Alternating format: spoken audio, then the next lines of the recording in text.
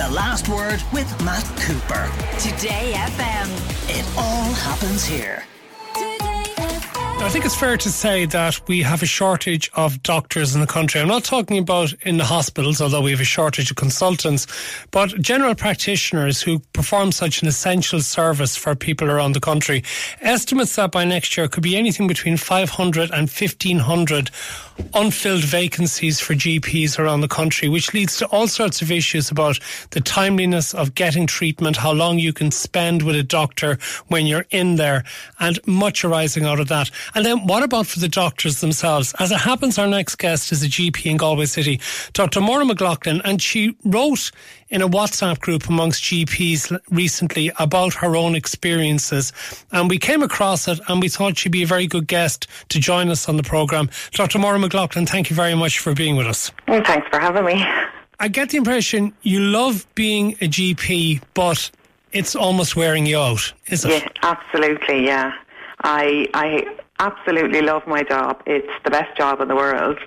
But the demands of the job have grown exponentially over the last number of years. Such as? What sort of things have made it harder? Well, I'm not sure that people see the job that a GP does.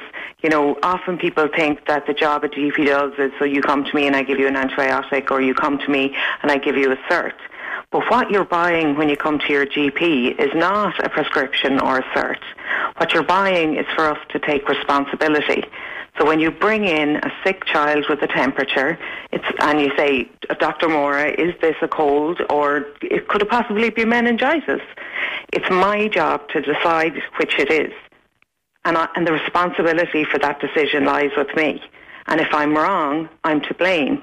And the reason that I can do my job and sleep is because of the long and hard training and experience that I have, that lets me make that decision and be right 90% of the time, and then safety net so that the other 10%, the mistake is caught before there's a bad outcome to a patient.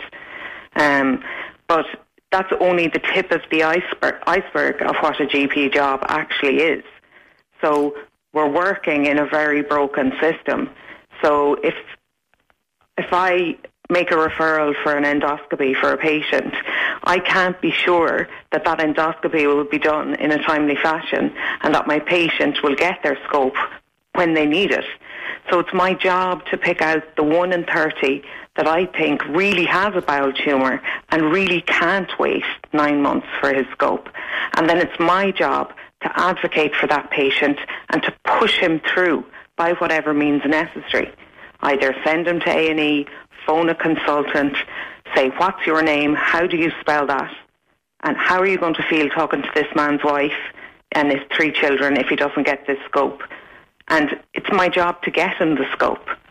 The hard part of being a GP is not doing the bloods, it's not examining the patient, it's not even the paperwork or the extra, learning that we do outside of our day-to-day life to keep up with new changes in medicine. The hard part of the job is the responsibility. The hard part of the job is that when I'm driving home in my car in the evening, I'm wondering, gosh, I hope that tummy pain was a bug and that I didn't miss an appendicitis. That's the hard part.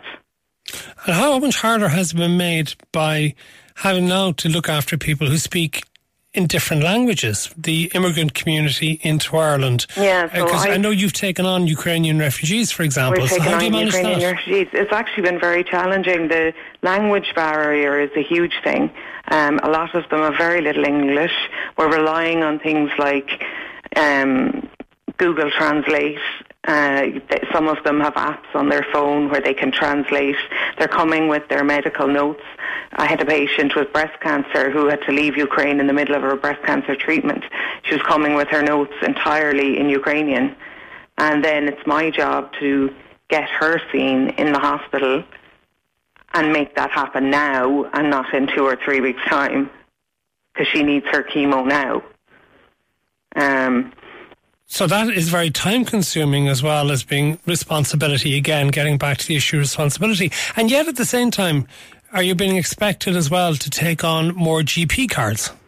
We are being expected to take on more GP cards, and I feel that, so what I've done in my practice is the wait time for a routine appointment has grown from, used to be able to get a same day or next day appointment, but it's grown to over a week now. My husband works in Athenry. He has a bigger practice. His wait time is 3 weeks' time now. We keep a couple of slots every day for emergencies because there'll always be someone with chest pain or a hot child that needs to be seen that can't wait. But those emergency appointments, they're gone by lunchtime. And so what's happening is the patients are either ending up, if it is urgent and they can't wait, they're going into the out of hours, or they're ending up waiting a week to a week and a half, and by the time they get their appointment, they're better. So I think if you put an awful lot of extra medical cards into a system that's already bulging, that those waiting times are going to grow. And the other thing is that giving a load of medical cards indiscriminately, not on a needs basis, in my opinion, is not the way to do things. I had 2 patients this year with metastatic cancer who, when I applied for an emergency GMS card for them, were declined. You know, there's a topic I want to bring up with you, and I know it's one that is a sensitive one, but I would like you to address it because we regularly get listeners complaining about the price of a doctor's visit. Yeah. Be it €60 or depending on what part of the country you're in, €70 or €80, and saying that it's all a money-making racket and that the doctors are making a small fortune out of it, and that's why you're off having your 4 and 5 holidays a year. What's your response to that? And that could not be further from the truth. I am a small business owner, so I have to pay my staff, I have to pay my rent, I have to pay my medical indemnity, I have to pay my insurance, I have to pay for medical waste disposal, I have to pay for electricity, and that's just the very tip of the iceberg. And that's before I get paid. I didn't get paid 2 months this year because when the STCs that were given to us in COVID stopped, and the private income has not come back to what it was pre-COVID. Sorry, what are the STCs? So STCs are special type claims. So during COVID, GPs were allowed to make a special type claim to get €15 for having a COVID consult with the patient over the phone. Okay. And when we made those COVID, when I picked up that phone and spoke to that person, I was doing my job with my hands tied behind my back. I couldn't see them. I couldn't examine them. I couldn't check what their oxygen saturations were. I was still responsible for the decision I made and still to blame if I made the wrong one. Then I had to go and physically process the referral. In COVID, GPs set up vaccine clinics, and giving the jab was easy, but the stress and the pressure of organising those clinics was huge. We got a call on a Wednesday to say you're getting a delivery of 144 COVID vaccines on Friday, and they have to be in people's arms inside 120 hours. We have to find those patients, sit down, make maybe 200 phone calls to try and fill the 144 slots. Then we have to do up the consent forms, put it all into the Socrates computerware and process it. Given the jab was easy, given the jab were some of the nicest days of COVID for us because everyone was so happy.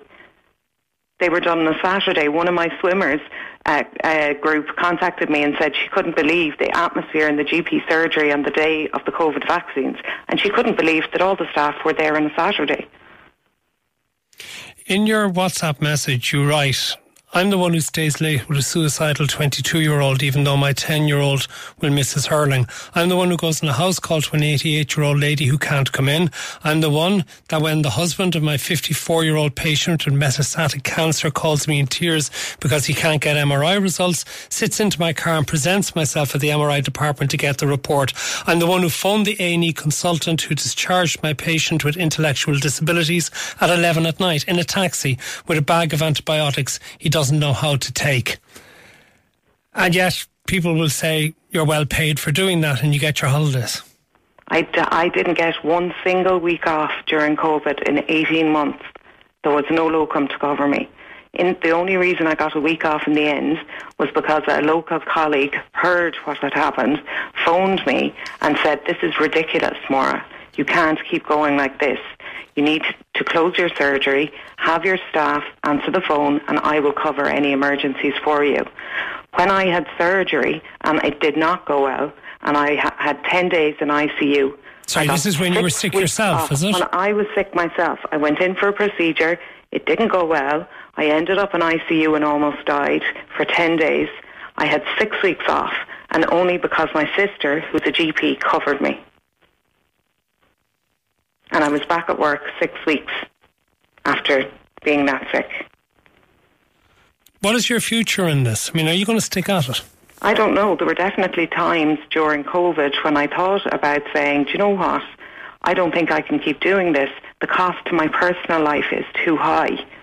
I studied so hard. I worked so hard. I did overnights in the hospital. I do study on my own time. And I really just thought, you know, I'm not sure if this is worth it. After I sent out my email, the response was absolutely phenomenal from the GP community, which in my opinion means it's not just me who feels like this. The response, I sent it to some of my friends, my family, my patients and other colleagues, and the response was unbelievably positive. I think sometimes when people think about doctors in an abstract way, they think, oh, doctors, not sure about them. You know, they're making loads of money, they're rich, but people generally like their own GP. Because when my patients come in here, they're not coming into just an abstract doctor. They're coming into Dr. Maura, who's married with 3 kids, who has 2 cats and a dog called Dotty Boodles. And I become a person. And then they appreciate me. And remember that you might go to your doctor for 5 years with nothing more than, I just need to get a prescription for a cold, or I just want to get my cholesterol checked. But when disaster happens, when someone in your house gets cancer, when someone in your house is at home and can't be cared for properly, that's when my true value really is seen. I started this, Maura, by making reference to the shortage of GPs and the fear that it's going to get worse. Yeah. This isn't going to encourage any young doctor who's in training at the moment to take on the role of a GP in Ireland, really, is it? I have seen many colleagues who are fully trained, valuable, excellent doctors decide not to continue in general practice. I've seen doctors decide to work with BHI home care. I've seen doctors decide to go into occupational health medicine. I've seen doctors decide, no, I'm going to be an area medical officer. I've seen doctors decide to move into public health because the demands are growing. And remember, being a GP now is not like being a GP in the past. In the past, you went to your GP if you were sick. Now we're supposed to catch you before you get sick. We're supposed to make sure that you don't get sick in the first place. So that means screening, vaccinations, chronic disease management. It's my job to pick out the person who maybe has a higher risk of cardiovascular disease and refer him for a CT coronary angiogram, which was something that didn't exist 5 years ago. So what's being expected of us has grown exponentially. I'm going to put it out to listeners to see what they think. Dr. Maura McLoughlin, GP in Galway City, thank you very much for taking the time to join us here on The Last Word. And hopefully you'll get the supports that you need to be able to do the job that you clearly want to do and love doing. The Last Word with Matt Cooper. Weekdays from 4:30. Today FM.